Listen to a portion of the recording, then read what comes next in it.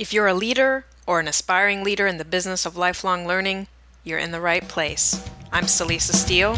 And I'm Jeff Cobb, and this is the Leading Learning Podcast.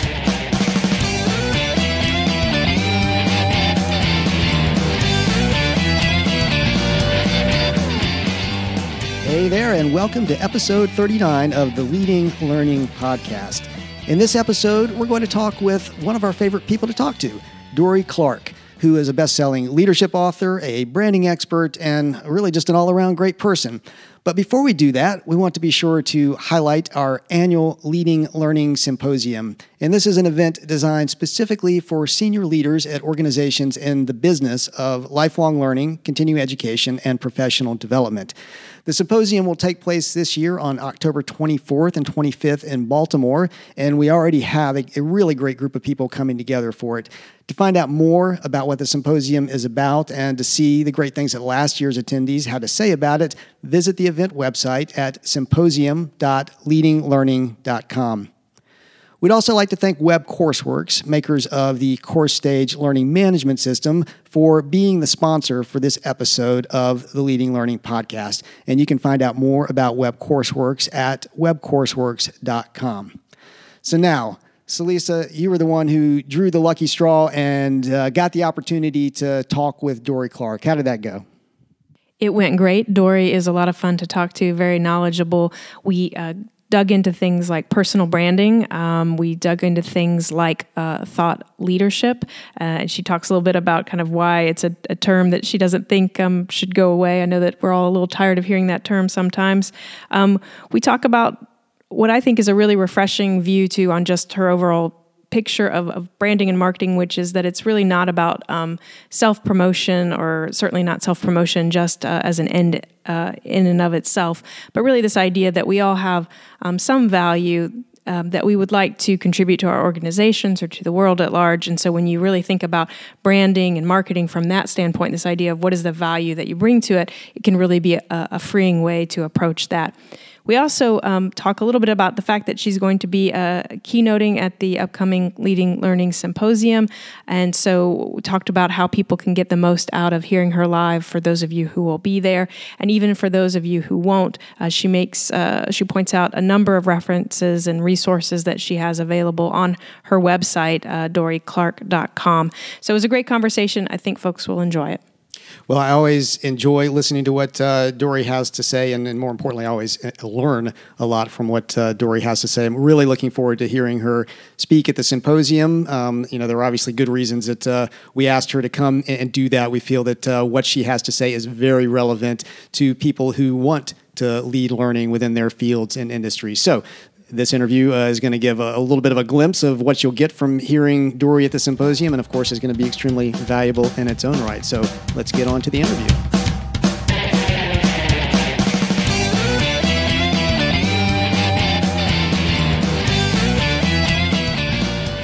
I'm Celisa Steele, and this is the Leading Learning Podcast. Today, I'm joined by Dorie Clark. Dorie is a branding expert and the author of 2 books, Reinventing You, Define Your Brand, Imagine Your Future, and Stand Out, How to Find Your Breakthrough Idea and Build a Following Around It. Dorie consults around marketing strategy. She's a professional speaker, and she frequently contributes to such top-notch publications as Harvard Business Review and Entrepreneur. Dorie, thanks for making time for this conversation. Thanks, Elisa. Great to be speaking with you. And so, Dorie, as you know, this podcast is for folks working in the business of lifelong learning, professional development, and continuing education. And the majority of our listeners are affiliated with a trade or professional association. And, while I hate to say it, I feel like my colleagues in associations are kind of the Rodney Dangerfields of their organizations. They don't get no respect. And it seems to me that branding is kind of a pathway to respect, a way to convey the value of what learning professionals are doing for their organizations and for their learners. So can you talk a little bit about what branding means to you and how you see savvy individuals using personal branding? Absolutely. I think that personal branding sometimes has connotations among some people where some folks don't even like the term because they think that it means a kind of phoniness or fakery, that it's about somehow selling yourself in a way that's not genuine. But I actually think of it as being very much the opposite. What I'm interested in doing and helping others do is uncovering the true talents and the true value that they bring to their company, their industry, their organization, and making sure that other people recognize it. Because otherwise, you're not able to make a full contribution. You're not really able to have the impact that you want to have and that you deserve to have if other people just aren't getting it. And so for me, the issue that I want to help people solve is how can we best convey what you can bring to the table so that you're really able to do that and to excel.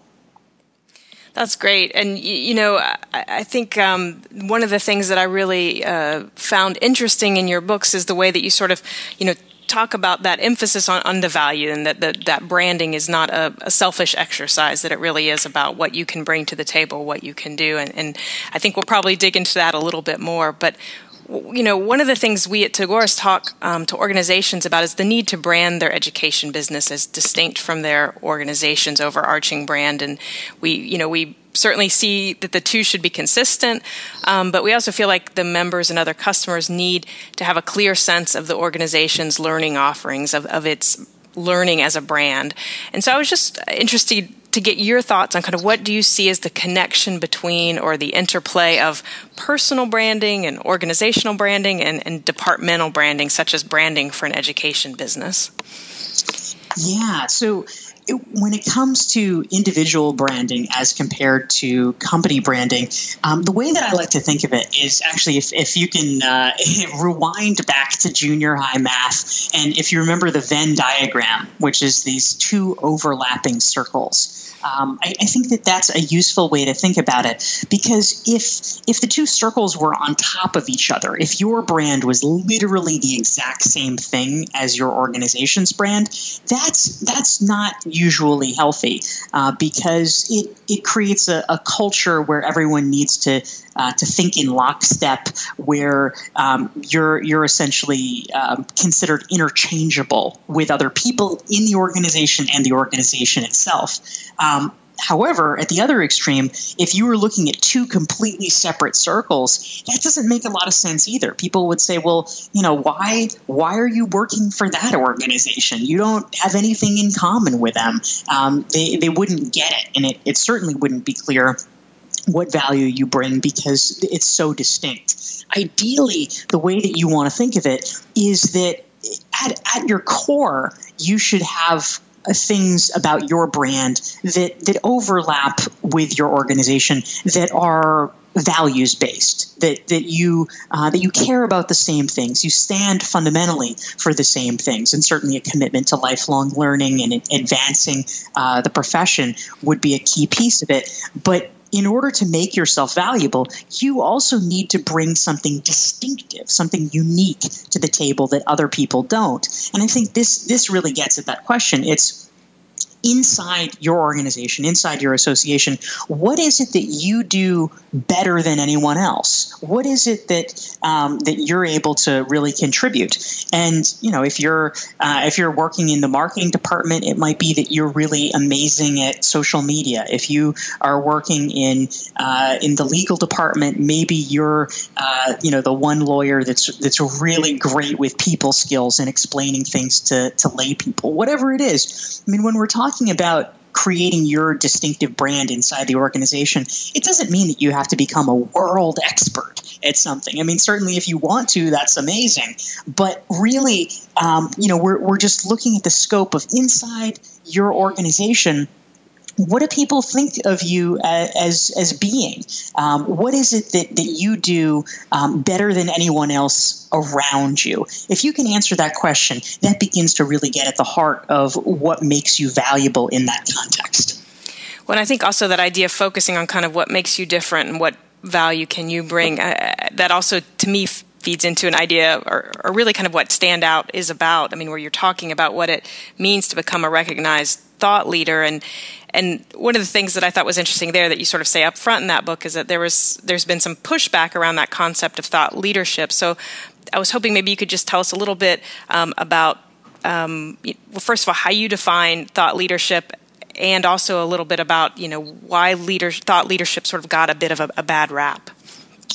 Yeah, I actually did a whole podcast interview a while back for the Harvard Business Review about this because it is sort of a loaded topic. I like to joke that I've basically made my career by trying to resuscitate all of these words that people think are sleazy, like personal branding and thought leadership and networking, because I think they're great. I think they're great things, and I don't think that they have to be sleazy. And so specifically for thought leadership, the reason that the bad rap comes from the fact that there's certainly plenty of people in the marketplace that like to do chest thumping and say, "Oh, I'm a thought leader in XYZ," and it's just obnoxious when people call themselves that.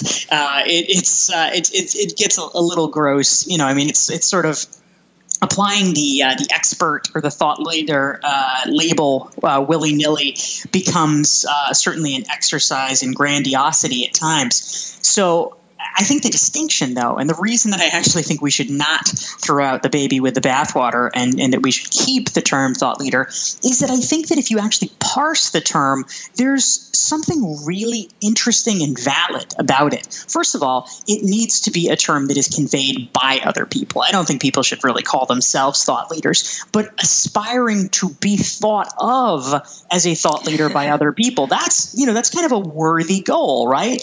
And so if you look at the term thought leader, the first part, thought, implies something very clear, which is that you are known for your ideas. For any professional, this is actually a great thing. If you are publicly recognized as having good ideas, that's something very significant about what draws people to you. The second part, thought leader, is important because that implies definitionally that you have to have followers, which means you're not just some random person spouting from the ivory tower. What you're saying has to be relevant. It has to be interesting enough to other people that they say, "Oh, wow, this is really something that I can get behind." And so if you make yourself if you work hard enough to become the kind of person that is generating ideas that galvanize other people, you are really having an impact in your company, in your field. And that's something that I think that almost any of us would really want to have as a contribution we make in our professional lives. Yeah, no, I absolutely agree. And I think it's great just to look at what the term says, thought leader. And you're right, if those are both things to aspire to. And so in Standout, you also talk about the importance of being able to see differently. And you kind of make the case that most of us probably think too narrowly when it comes to our professional lives. And then we also tend to probably discount the value of our personal experiences, which you argue broaden our perspective and give us a unique point of view.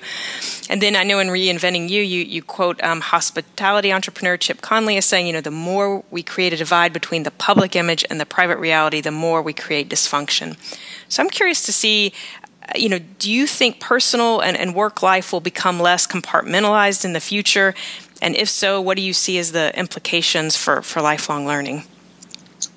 Well, I think that certainly that has been the trend. I mean, at a very basic level, if we look at what technology has enabled, there's always pros and cons. But the pro is that we have much more flexibility now. So many more people are telecommuting. They're working from home. They're depending on how nice the company is, they're much more able to take off early to go to a kid's baseball game or go to a doctor's appointment or whatever. The trade-off, of course, is that because of technology, we're available all the time, and so we might not be working at 3 o'clock on a Monday, but we might well be working at 3 o'clock on a Saturday. Right. And so that implies an almost necessary blurring between our personal and professional identities. Social media does it too, of course. There's kind of an evolving etiquette which hasn't really finalized itself about, well, what do you do about your coworkers? Should you accept their friend requests on Facebook, or should you just limit them to seeing your LinkedIn? People are handling this in different ways. I think, however, and of course, that causes some tensions. Some people are more or less comfortable with that. But overall, I would very much tend to come down on the side with Chip Conley, which is that I think that if we handle it right, the blurring of personal and professional identities actually can be a really good thing. If you're trying to maintain, work Dory and then personal Dory, it becomes quite stressful. Now, the implication for lifelong learning and where this comes in is that we are not the same people that we were when we first started in our jobs. Almost, no matter how long you've been at your job, whether it's a year, certainly if you've been at the same organization, for a decade or whatever. And what I came to realize during the course of researching Reinventing You and Stand Out is that oftentimes what happens because of people's natural inclinations. I mean, this is shown again and again in brain science studies. People like to conserve mental energy, and so they form an opinion of you. And unless something fairly dramatic happens, they are going to keep that same impression of you. And so, consequently, the longer you've known someone, sometimes the more out of date their perceptions are about you. And this becomes a little bit challenging because you have been growing, you've been changing, you've been learning, especially for your listeners. They're the type of people that have been taking continuing ed classes and sitting in on MOOCs and reading books and going to conferences and picking up new skills. They are better and better than when they started. And yet other people are probably still thinking of you as, oh, that cute little intern, or right. Whatever you were when you first started. So we need, as part of the imperative of being aware of our personal brands and making sure that we are taking control of our reputation in the workforce, is making sure that we are able in a firm but polite way to shake people out of the ossified perceptions that they have of us and make sure they really get it that we have been learning and growing, because we don't want them to be thinking of us for the assignments or the promotions or projects that were good for us 5 years ago. We want them to be thinking of us for the things that we want and that we're capable of today. And so we need to manage that. And I think that coming back to the idea about blurring personal and work identities, sometimes the more we are able to share with other people about our learning journey, the better equipped they will be to understand our narrative arc of our career and the trajectory of where we're going. Yeah, no, that's great. And, I really think that idea of, sharing the story, and that if you're kind of cutting people off from half of your story, if your personal half, then that can be, it's limiting in that way. So I think it makes a lot of sense to me. I hope that we'll see the continued blur and that of personal and professional, and that we'll all get better at managing that blur, as you said. So yes. So at Tagoras, we're big on the power of reflection and questioning, because both are so important to learning. And I know in Stand Out you talk about the importance of cultivating a questioning mindset, and you even have these ask yourself questions throughout the book to promote reflection.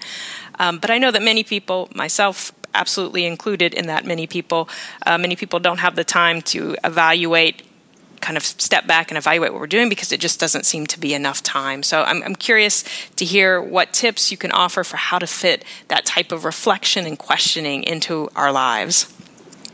Well, one of the frameworks that I like to use to think about this comes from a guy named Stu Friedman, who is a professor at the Wharton School and a specialist in work-life balance, or he prefers the terminology, I think, work-life integration. A thought leader, right? Exactly. And so he likes to talk about what he calls a four-way win. And, basically he, as many have done, divides life into four quadrants. And that would be your family, your work, your sort of friends and community, and then your health, which he defines both emotionally and physically and spiritually. And the point that he makes, which I think is really valid, is that if we are trying to address all of those things individually and simultaneously, we're going to be in trouble, because we don't have time to carve out, I need 3 hours a day for my family and 8 hours a day for work and then 2 hours a day for working out and then spiritual activities. I mean, you run out of time pretty fast if you're doing it. And so he is a fan of the four-way win, which it's very rare. You can get all the way to 4 ways, but essentially it's the idea of trying as well as possible to kill multiple birds with one stone.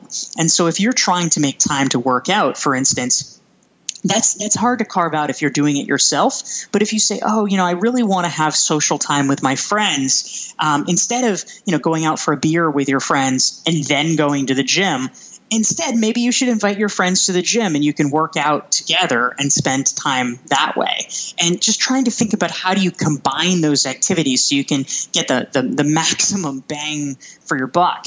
And I think that for me, when I think about how do you get time for reflection, for the kind of white space that you need for innovation, the way that I do it personally, and I think it varies by individual what their methodology is, but I live in New York. I'm huge on taking walks and walking places. So if I have enough time, I will very rarely take public transportation or take cabs or anything. I will almost always try to walk someplace, and I build that time in going to appointments and coming from appointments as time to listen to podcasts or audiobooks, or just sort of think through problems. And for me that would be it's going to be transit time one way or another, but it's a way that I am specifically kind of carving out sort of edges on either side of meetings, so that I can think through what I want to accomplish in them and what has happened after them, and hopefully really be able to assimilate that information and be able to make better connections. Well, that's great. And I think that looking for those, the multiple wins, or how to fit things in and kind of what we're already doing, you already have to be walking between, or you already have to be getting to and from those appointments. And so what can you do with that time? That's great. We touched on this a little bit, but I know that both of your books really talk about making an impact. And so the way I'm reading you, I think you really believe that branding and standing out are about making the world a better place. And I know you kind of use the Steve Jobs phrase of putting a dent in the universe. And so would you just talk a little bit more about how that kind of value perspective, that belief that we're making an impact can shape branding and standing out? Yeah, I think that fundamentally, we have to ask ourselves why we're bothering to do what we do. And it would be horribly sad for me if a majority of your listeners said, I just punched the clock. I just am doing this to earn money for my family.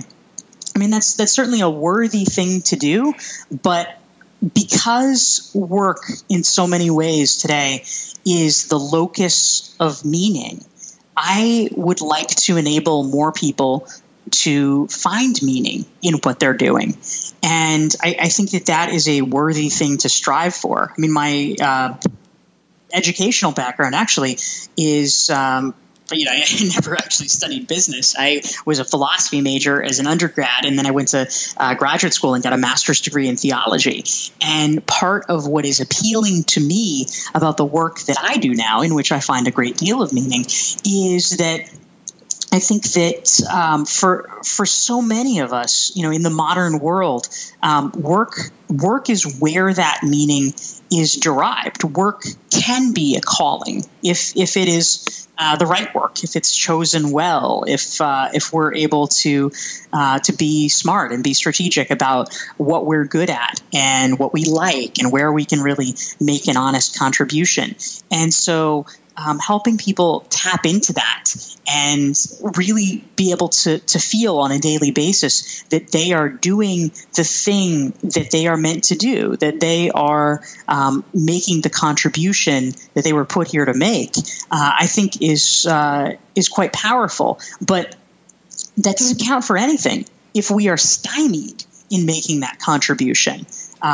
So I want to help break down those barriers so that people can actually get going on doing what they want to do and helping other people.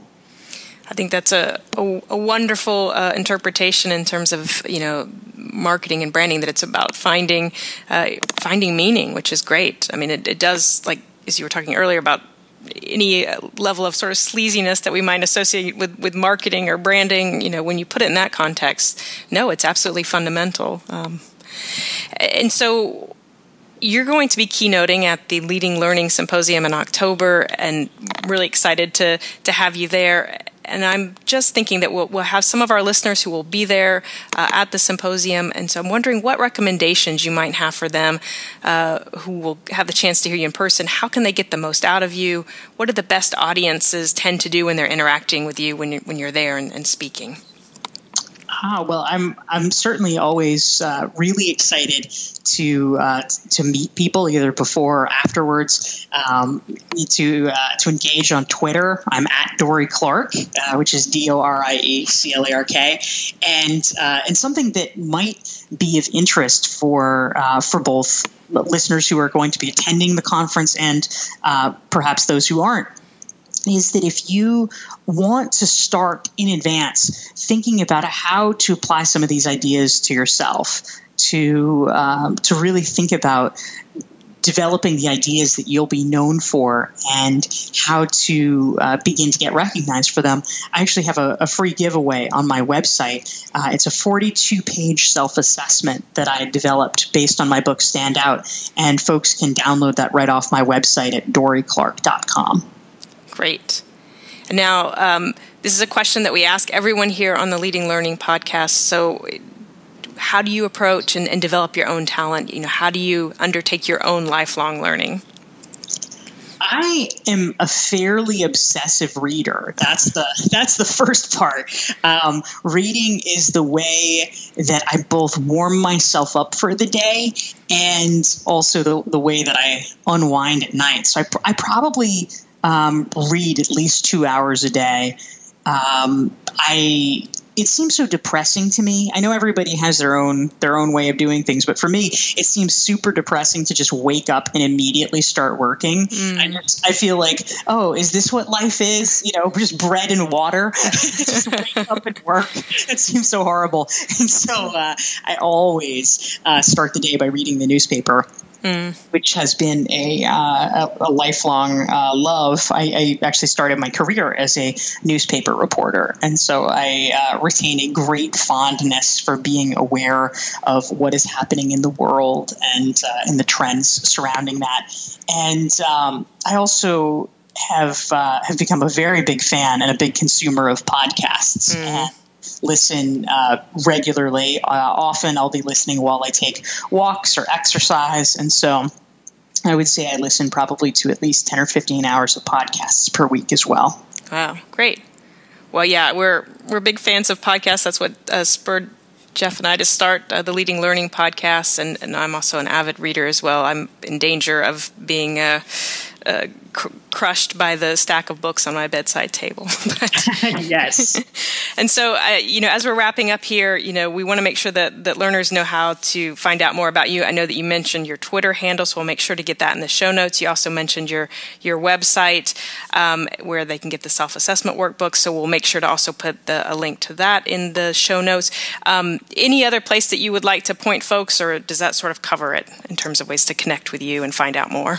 Those are the best ones, but I'll also mention that in addition to the free 42-page self-assessment workbook that people can download at doryclark.com, on my website I also have literally just all the articles that I have written over the past number of years for places like Forbes and Harvard Business Review and Entrepreneur. So there's more than 400 free articles available on my website. So if people want to dive into the oeuvre and do some lifelong learning by reading everything I've written, they can feel free to immerse themselves for a bit in that, also on doryclark.com. Well, and I'll say that I'm sure any time that folks would give to it, they'll find rewarding, because I've certainly enjoyed your work, and I highly recommend it. And Dory, thank you very much for taking time for talking with me today. So Lisa, thanks so much.